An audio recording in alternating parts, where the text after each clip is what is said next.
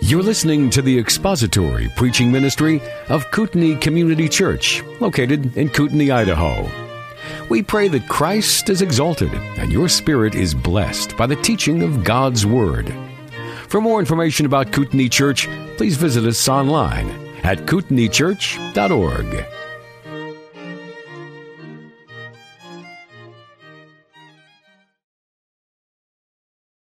John chapter 17, we're going to read together the first 5 verses of this high priestly prayer. Jesus spoke these things, and lifting up his eyes to heaven, he said, Father, the hour has come. Glorify your Son, that the Son may glorify you, even as you gave him authority over all flesh, that to all whom you have given him, he may give eternal life. This is eternal life, that they may know you, the only true God, and Jesus Christ, whom you have sent. I glorified you on the earth, having accomplished the work which you have given me to do. Now, Father, glorify me together with yourself, with the glory which I had with you before the world was. Let's pray together. Our gracious God, your word is so precious to us. It gives sight to the blind. It softens hearts. It encourages and comforts and exhorts and equips your people. It makes us wiser than our enemies and wiser than all of our teachers. And we thank you, Father, for such a precious treasure of truth that you have given to us. And contained in here are things which are too mysterious and marvelous for us to fully comprehend, but we can bow our knees before the truth of your word and confess those things that your word teaches. So help us to do that today, and may you be glorified in granting us understanding in your word for the glory of your name and for the good of your people. We pray in Christ's name. Amen. It is an understatement to say that no man ever prayed as Jesus prayed. Other men pray as sinners to a holy God. Jesus didn't pray as a sinner to a holy God. Jesus prayed as the sinless Son of God to the Father. Other men prayed as men who were under authority. Jesus didn't pray as one who was inferior to the Father, but as one who was equal to the Father. And Jesus said things in his prayers that no other man, no other rational man, no other sane man could ever say. The things that come from the lips of Jesus in this high priestly prayer, if they were spoken by any other man, would be insane. In fact, if they were said by any man other than God in human flesh, they would sound irrational and insane. We find things in this prayer, in fact, early on in this prayer, that nobody else could ever pray.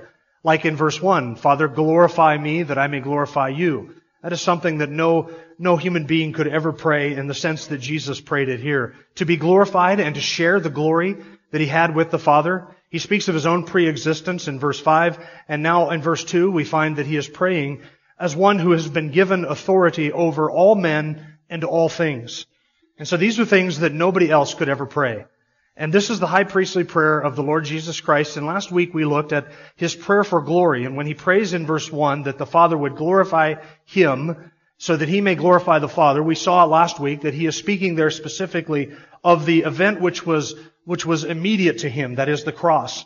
And that the Father would strengthen him for that purpose. And through the cross, through his suffering, give glory to the Son so that the Son may glorify the triune God. And now today we are looking at the authority that has been given to the Son. So we looked in verse 1 at the glory that he has given or that he prays for, and it is a glory that he would eventually receive. And now in verse 2, the authority that the Son has been given. Verse 2, even as you gave him authority over all flesh, that to all whom you have given him, he may give eternal life. And he is praying there for authority. There are two things in the text that we're going to note. Number one, that the gift that the Father gave to the Son. There are two of them there. The gift that the Father gave to the Son, and then the goal of the Father giving that gift to the Son. Why did the Father give these things to the Son? The Son is praying that the Father would give to him certain things, and he describes why it is that the Father would grant these gifts to him. And then there are two gifts that are given here in verse 2. Number one, authority over all flesh, and second, a people whom the Son was to save.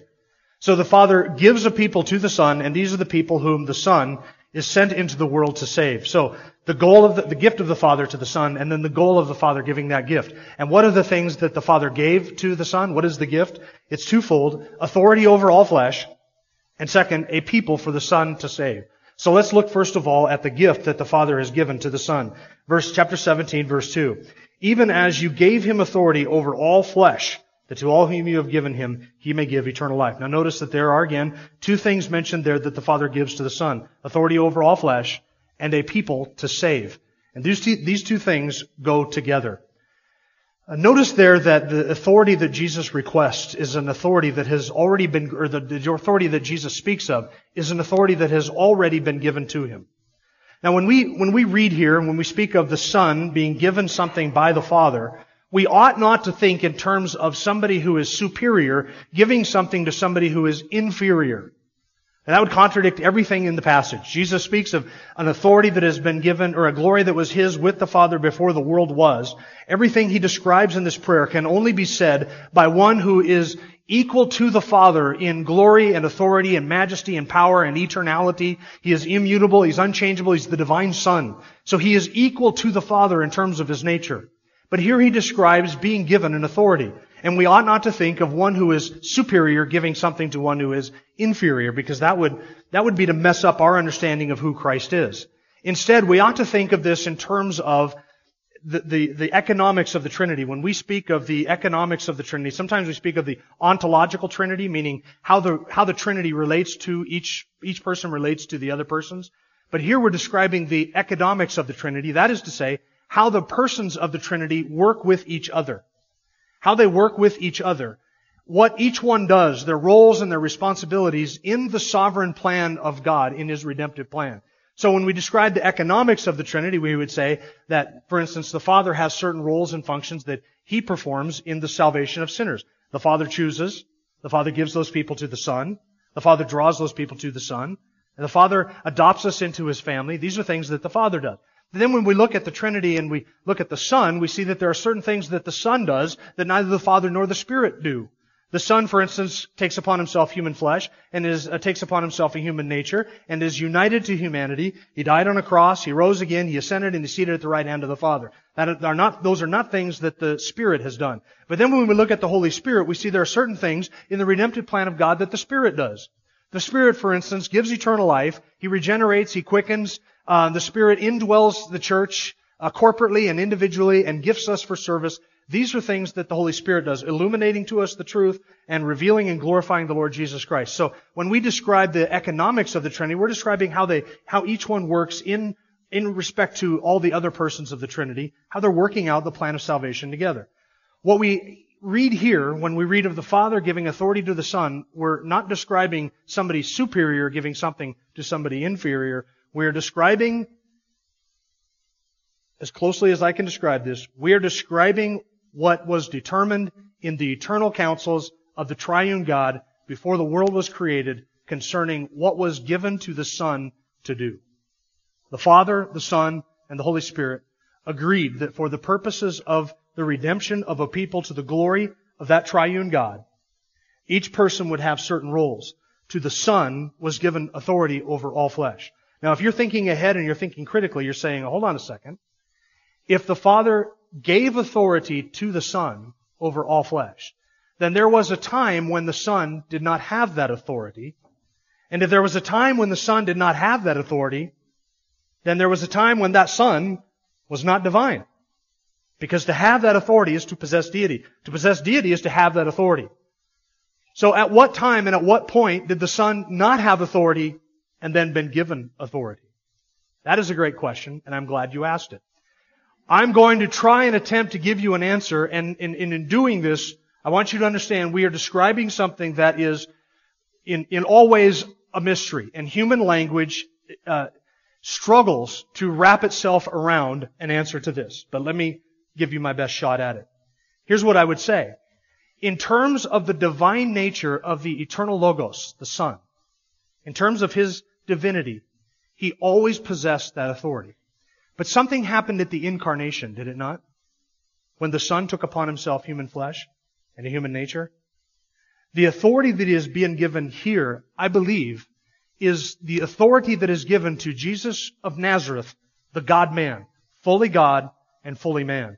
But in taking upon Himself that human nature, the Father gave to the man Christ Jesus authority over all flesh, because He is also the divine Son incarnate in human flesh.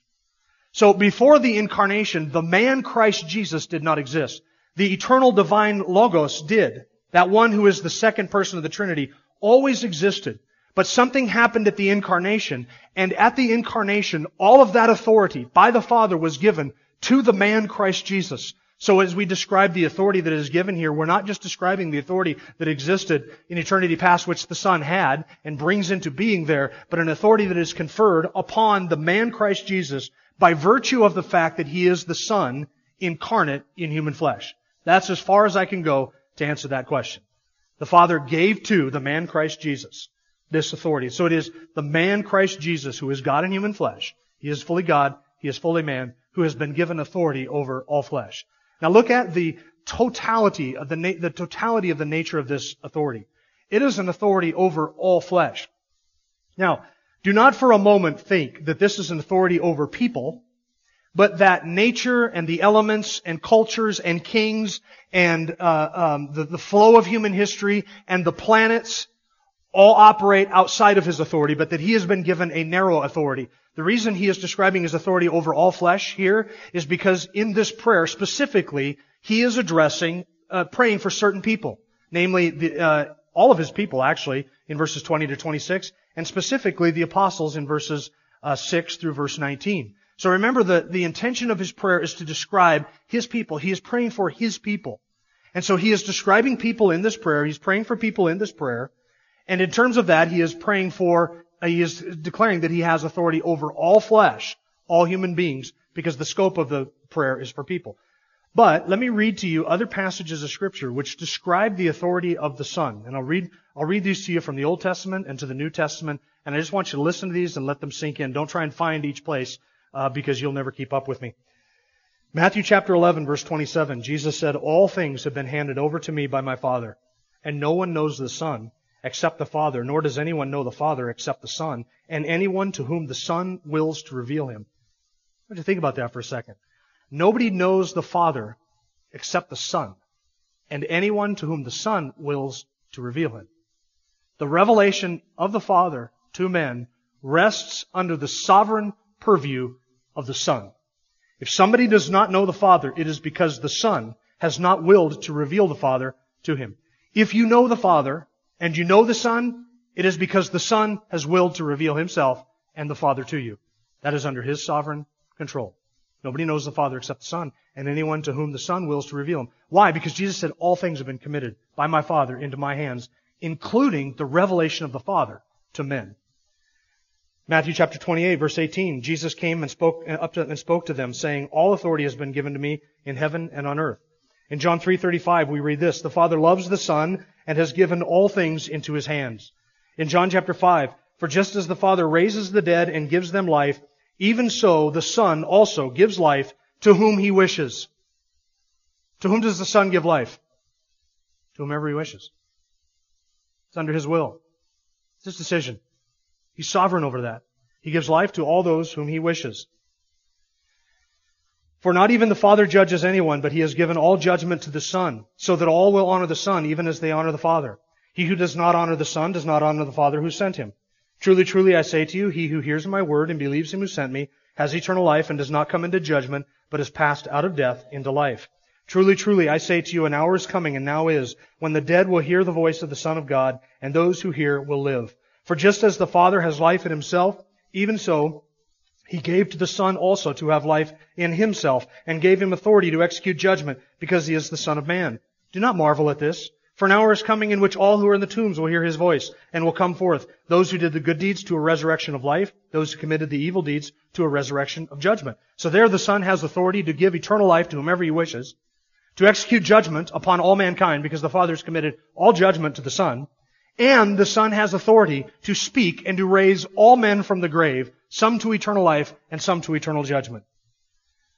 Psalm chapter 2, verses 6 through 12. And this is an Old Testament look at the Messiah, a messianic psalm, Psalm 2.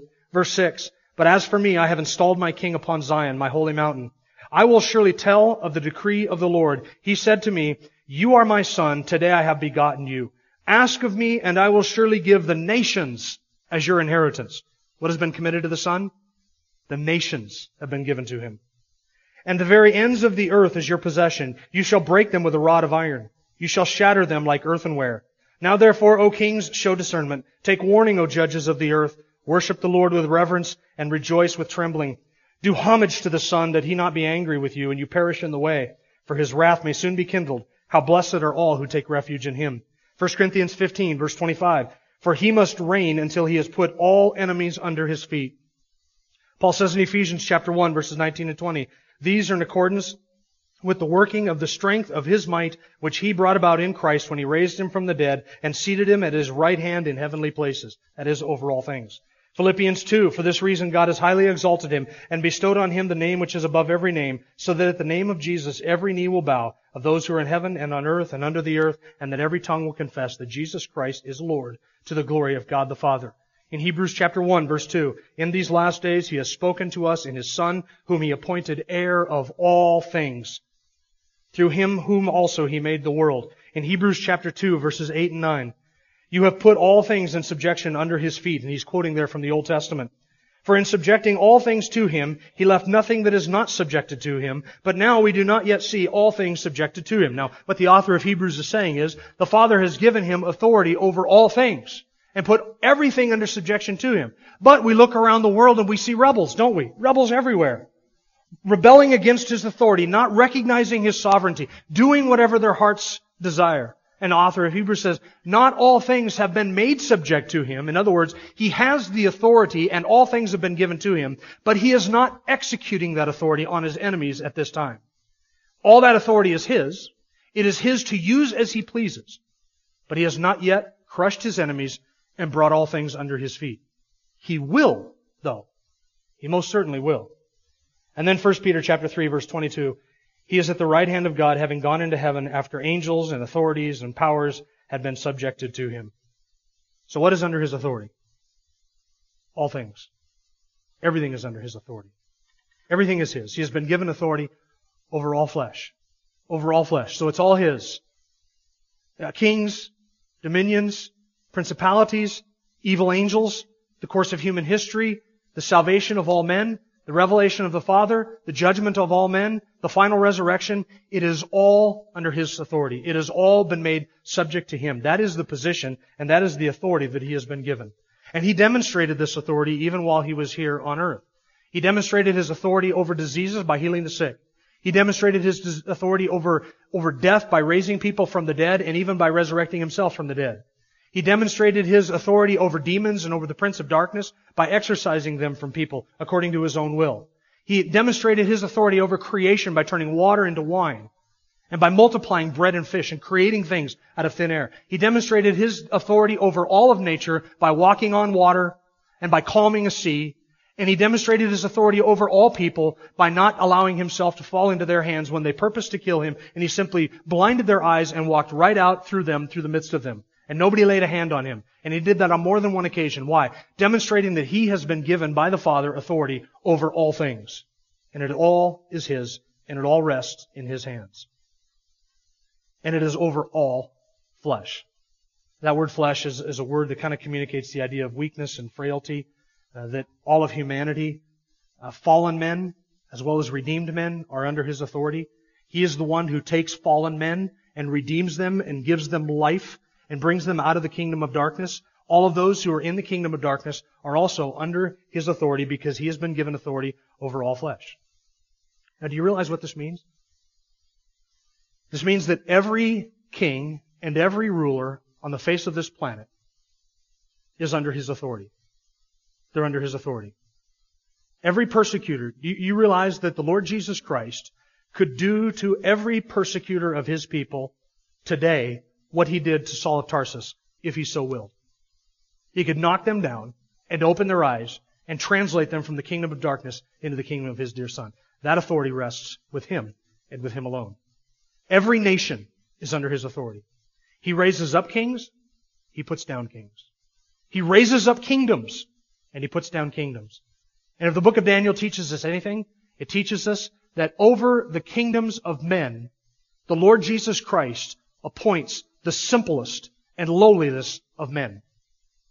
The men who sit over us in authority in Washington, D.C., they're not the great ones of the earth. They are the simpletons.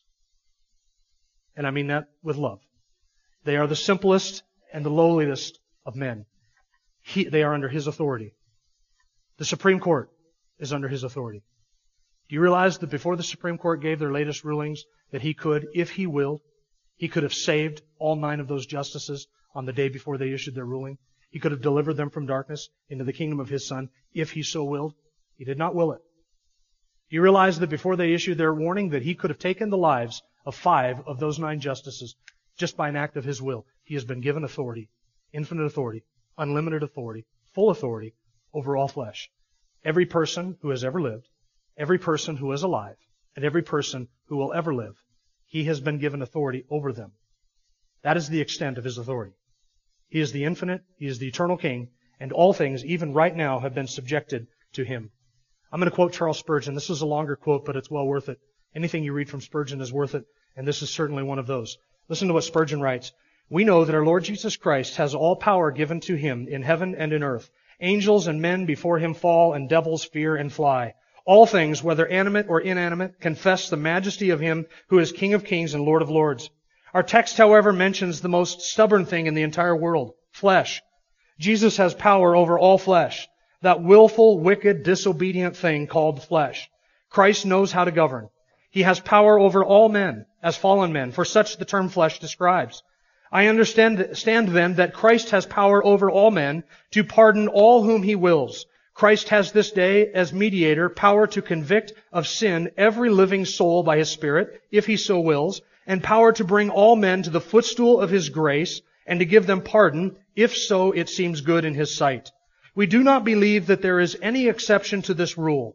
Christ has power over every man born of Adam, to give to him the grace of conviction and the grace of pardon, if so it should please him to do. He also has power to make those who are not convicted of sin and who are not pardoned subservient to his purpose. He has power to restrain their evil passions from running to an excess of riot. He can use them as his drudges to effect his purposes, even when they proudly rebel against him, so that though they boast themselves in their own free will, they shall really be working out his own eternal purpose. He has a bit often in the mouth of his fiercest enemy, and a hook in the jaw of the bloodiest persecutor. Over all flesh he has authority, whether it is crowned with royalty or wrapped in rags, whether it curses with profanity or bows down with reverent adoration. There is not a mortal man from the equator to the poles of any rank or any language or bearing any hue upon his skin who is not subject to this universal mediatorial power of the Lord Jesus Christ. End quote. He has authority over whom? All flesh. All flesh. He has authority over all flesh. Why has the Father given this authority to him? Because he has been given also, with that authority over all flesh, specifically, out of those people, a people to save. Look at verse 2. Even as you gave him authority over all flesh, that to all whom you have given to him, he may give eternal life. This describes a group of people in language that we are familiar with because we've seen it in John 6, we've seen it in John 10, and we are going to see it more in John 17. A special people whom the Father has given to the Son for the Son to save. So let's look at who these people are real quick. You can, if you want, turn back to John chapter 6. I'm just going to read a couple of verses there to you that we read from our scripture reading. Verse 37, all that the Father gives me will come to me, and the one who comes to me I will certainly not cast out. For I have come down from heaven not to do my own will, but the will of him who sent me. This is the will of him who sent me, that of all that he has given me I lose nothing, but raise it up on the last day. For this is the will of my Father, that everyone who beholds the Son and believes in him will have eternal life, and I myself will raise him up on the last day. He uses similar language in John chapter 10, in verse 29, when speaking of his sheep. And all the way through John 10, he speaks of his people, his sheep. My sheep hear my voice. My sheep know me. I know my sheep. And my sheep come to me, and I give them eternal life, and I save them, and I secure them, and I sanctify them. He knows those who are his because they are his. And he says in John chapter 10, verse 29, my Father who has given them, that is the sheep, to me is greater than all, and no one is able to snatch them out of my Father's hand. I and the Father are one. And then here in John chapter 17, look down at verse 6. I have manifested your name to the men whom you gave me out of the world. They were yours, and you gave them to me. Verse 9, I ask on their behalf. I do not ask on behalf of the world, but of those whom you have given me, for they are yours. Notice the distinction between those who belong to the world and those who belong to the Son. How is it that those who belong to the Son belong to the Son? They belong to the Son because the Father chose them out of the world. John chapter 15, the world hates you because I've chosen you out of the world. Those whom the Father has chosen out of the world, He has given to the Son. And now the Son has been given by the Father a people to save. These people belong to the Son. They are His people, His sheep, because the Father chose them and the Father gave them to the Son in order that the Son may give eternal life to all those whom the Father has given to Him. John chapter 17, verse 14. I have given them your word, and the world has hated them because they are not of the world. There are people in the world who do not belong to the Son. There are people who are amongst the world who belong to the Son, whom the Son is calling out of the world, out of darkness and into light. Now look at verse 24. Father, I desire that they also, whom you have given me, be with me where I am, so that they may see my glory, which you have given me, for you loved me before the foundation of the world. There is a people that is given by the Father to the Son. These are in Scripture called the chosen ones. They are called the elect. They are the ones chosen in Christ before the foundation of the world. The Father chose them out of the world. The basis of the Father's electing choice, we are not told, but there is a group of people whom God decreed in eternity past to give to His Son as a bride, as a flock, so that the Son may save and give eternal life to all those whom the Father has given to Him. So the Father chose them out of the world, and He committed them to the Son's saving care and His saving work. And the Son has been given authority over all people so that He may accomplish this purpose in giving eternal life to those whom the Father has given to Him. So that is the gift of the Father to the Son, authority over all flesh, and a people to save. And now I want you to notice the goal of this gift. Why is it that the Father gives these people to the Son? What's the goal of that? It is at the end of verse 2. So that He may give eternal life to all those whom you have given to Him. So that He, the Son, may give eternal life to all those whom you have given to Him. I want to read verse 2, and I want to give you sort of a paraphrase, as it were, an explanation, paraphrase as I sort of translate this. I'm going to remove the pronouns and put into place the people, the persons to whom the pronouns refer. Verse 2, even as the Father gave the Son authority over all flesh, that to all of the ones, all of the individual ones from the group that has been given to Him by the Father, to all of those whom the Father has given to the Son may give eternal life. That's the essence of it. A mass of people has been given to the Son. But it's not an indiscriminate mass. It's not as if God is just simply saying, I'm going to give a people, I have no idea who they are. I have no idea when they will live. I have no idea how they will trust my Son. I have no idea how the Son is going to give them eternal life. But I'm just going to give a people, and I'm not going to describe it. It's just a blob of people. I'm going to give them to the Son, and whatever happens, happens. And whatever people do, they can join this group or fall out of this group. That's not the way it works at all. There is a mass of people whom the Father, one by one, has given to the Son. And does the Son know them? The Son knows them. He knows His own. 2 Timothy chapter 2, verse 19. The Lord knows those who are His. Why? Because the Father has given them to the Son. And the Son knows every individual one of His sheep, and He calls them by name, and He calls them out of the mass of humanity to Himself. That is the sovereign and saving work of the Father. And that is the goal of this gift. It is the salvation of the sheep. So that all of the authority of the Son over all people has been given to Him to be used in order to give eternal life to a few. That is, to those whom the Father has given to Him. So understand this. All of the providences, all of the sovereignty, every way that the Lord Jesus Christ uses that authority or doesn't use that authority, exercises that authority or restrains from exercising that authority, everything that is under the purview of His sovereignty, all accomplishes this purpose, the salvation of those whom the Father has given to Him. Now that is good news to us. And you know why it's good news to us? Because that means that there is no demon, no king, no Supreme Court, no ruler, no nation, no devil, nothing. There is nothing that can make itself between me and the Son, which might put my eternal life in jeopardy. Nothing. Because all authority over all things has been given to Him. So there's nothing outside of that authority. And He can promise me eternal life, and I know that He can deliver. Why? Because the Father has given to Him authority over all flesh. You realize that a promise is only good as the ability of the person to keep that promise. You understand what I mean by that? Probably not, because I jumbled it all up, but let me translate it for you. Let's say that I give to you a promise. I say, I'm going to give you $1 million. And you look at me and you say, I've seen the church budget. There ain't no way that you're going to be able to give me $1 million. I know that that's never going to happen. And you would be absolutely right. I can promise you $1 million, but I have no power or ability to give you $1 million. But if my name is Bill Gates, and I'm the richest man in the country, and I promise you $1 million, what are the chances that I can deliver to you $1 million?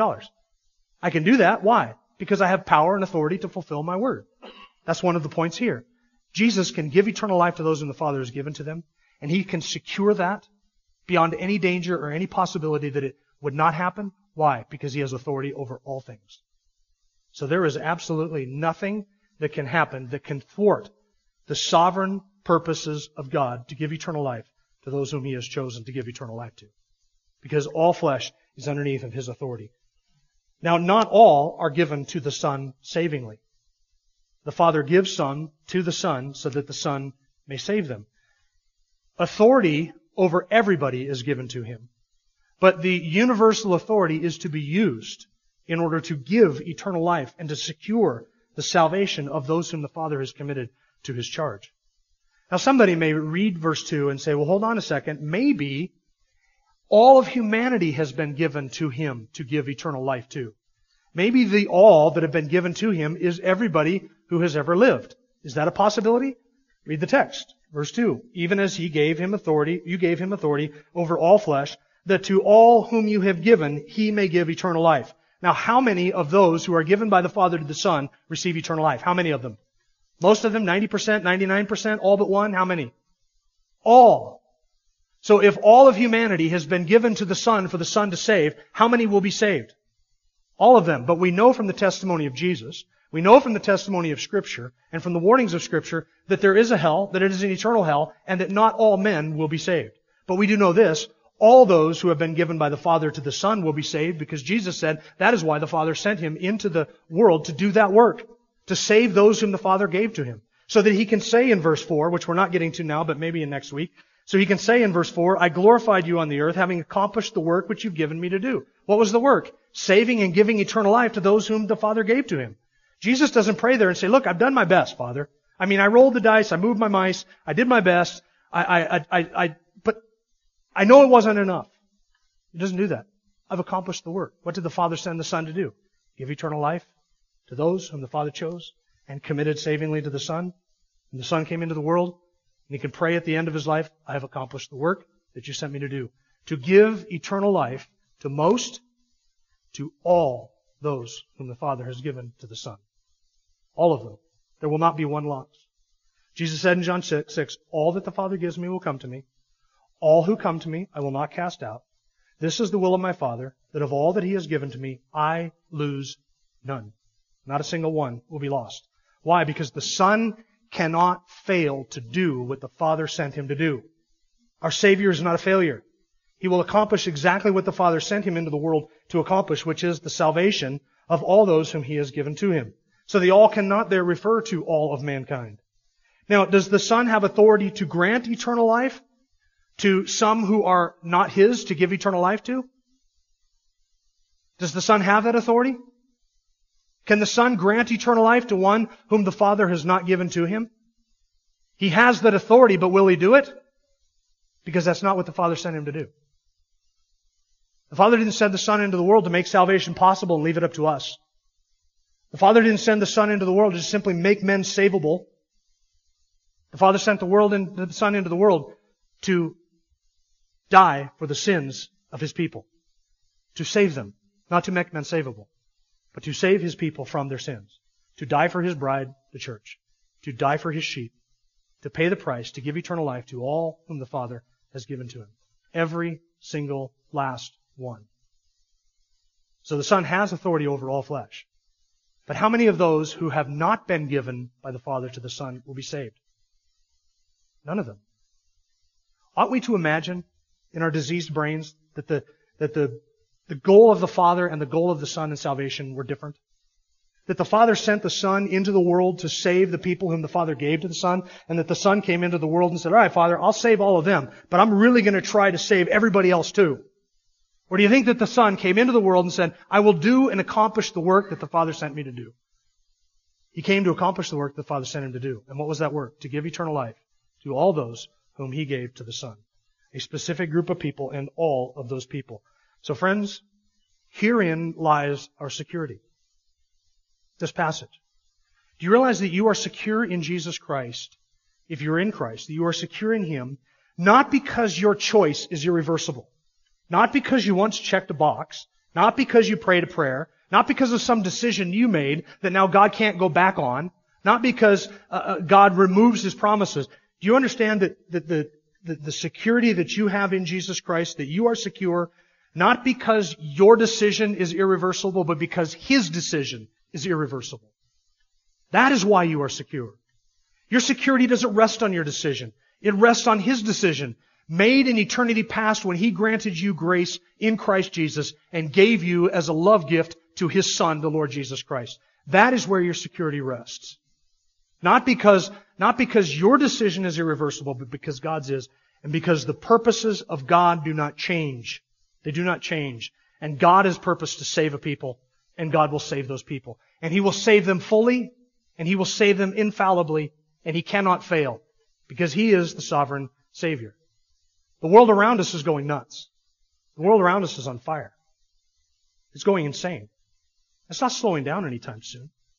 They're ratcheting it up. They're pursuing their perversity at intense levels. They're multiplying their insanities. They're promoting their iniquities. And friends, we're not on a slippery slope. We're on a free fall. And what rests at the bottom of this moral free fall, only God knows. But I will tell you this. You, if you're in Christ Jesus, are as secure today, after the Supreme Court decision, as you were before the Supreme Court decision. You today are as secure in Jesus Christ as the day you first believed. In fact, you are as secure in Jesus Christ as you were in eternity past when the Father gave you to His Son. And you are as secure today as you will be 10,000 years from now when you stand in the presence of His glory and praise Him. Why? Because we serve a sovereign Savior who will not fail to do what the Father sent Him to do, and that is to save those whom the Father gave to Him. He is worthy of our praise. Let us bow our heads. Our gracious God, these thoughts are way beyond our ability to comprehend and to fully appreciate them. But You have revealed to us the truth of Your sovereignty and Your grace and Your love for Your people. And all we can do is thank You. Thank You that You have loved us and that You have called us to Your Son and that You have opened our eyes to the truth and to the light that we may behold the glory of Christ and be drawn to Him. Thank You for the mercy of salvation. We owe none of it to our own decision or our own faith or our own self, our own works, or the works of our flesh, or the works of the law, but solely to the grace of You, our gracious and sovereign God. Thank You for a Savior who cannot fail to save fully all those who have been committed to His charge. And thank You that by Your grace, You have committed us to His charge. We praise You and thank You in His name. Amen. Thank you for listening to the latest podcast from Kootenai Church.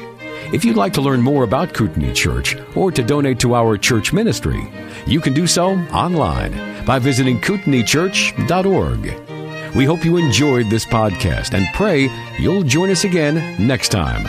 Once again, thank you for listening.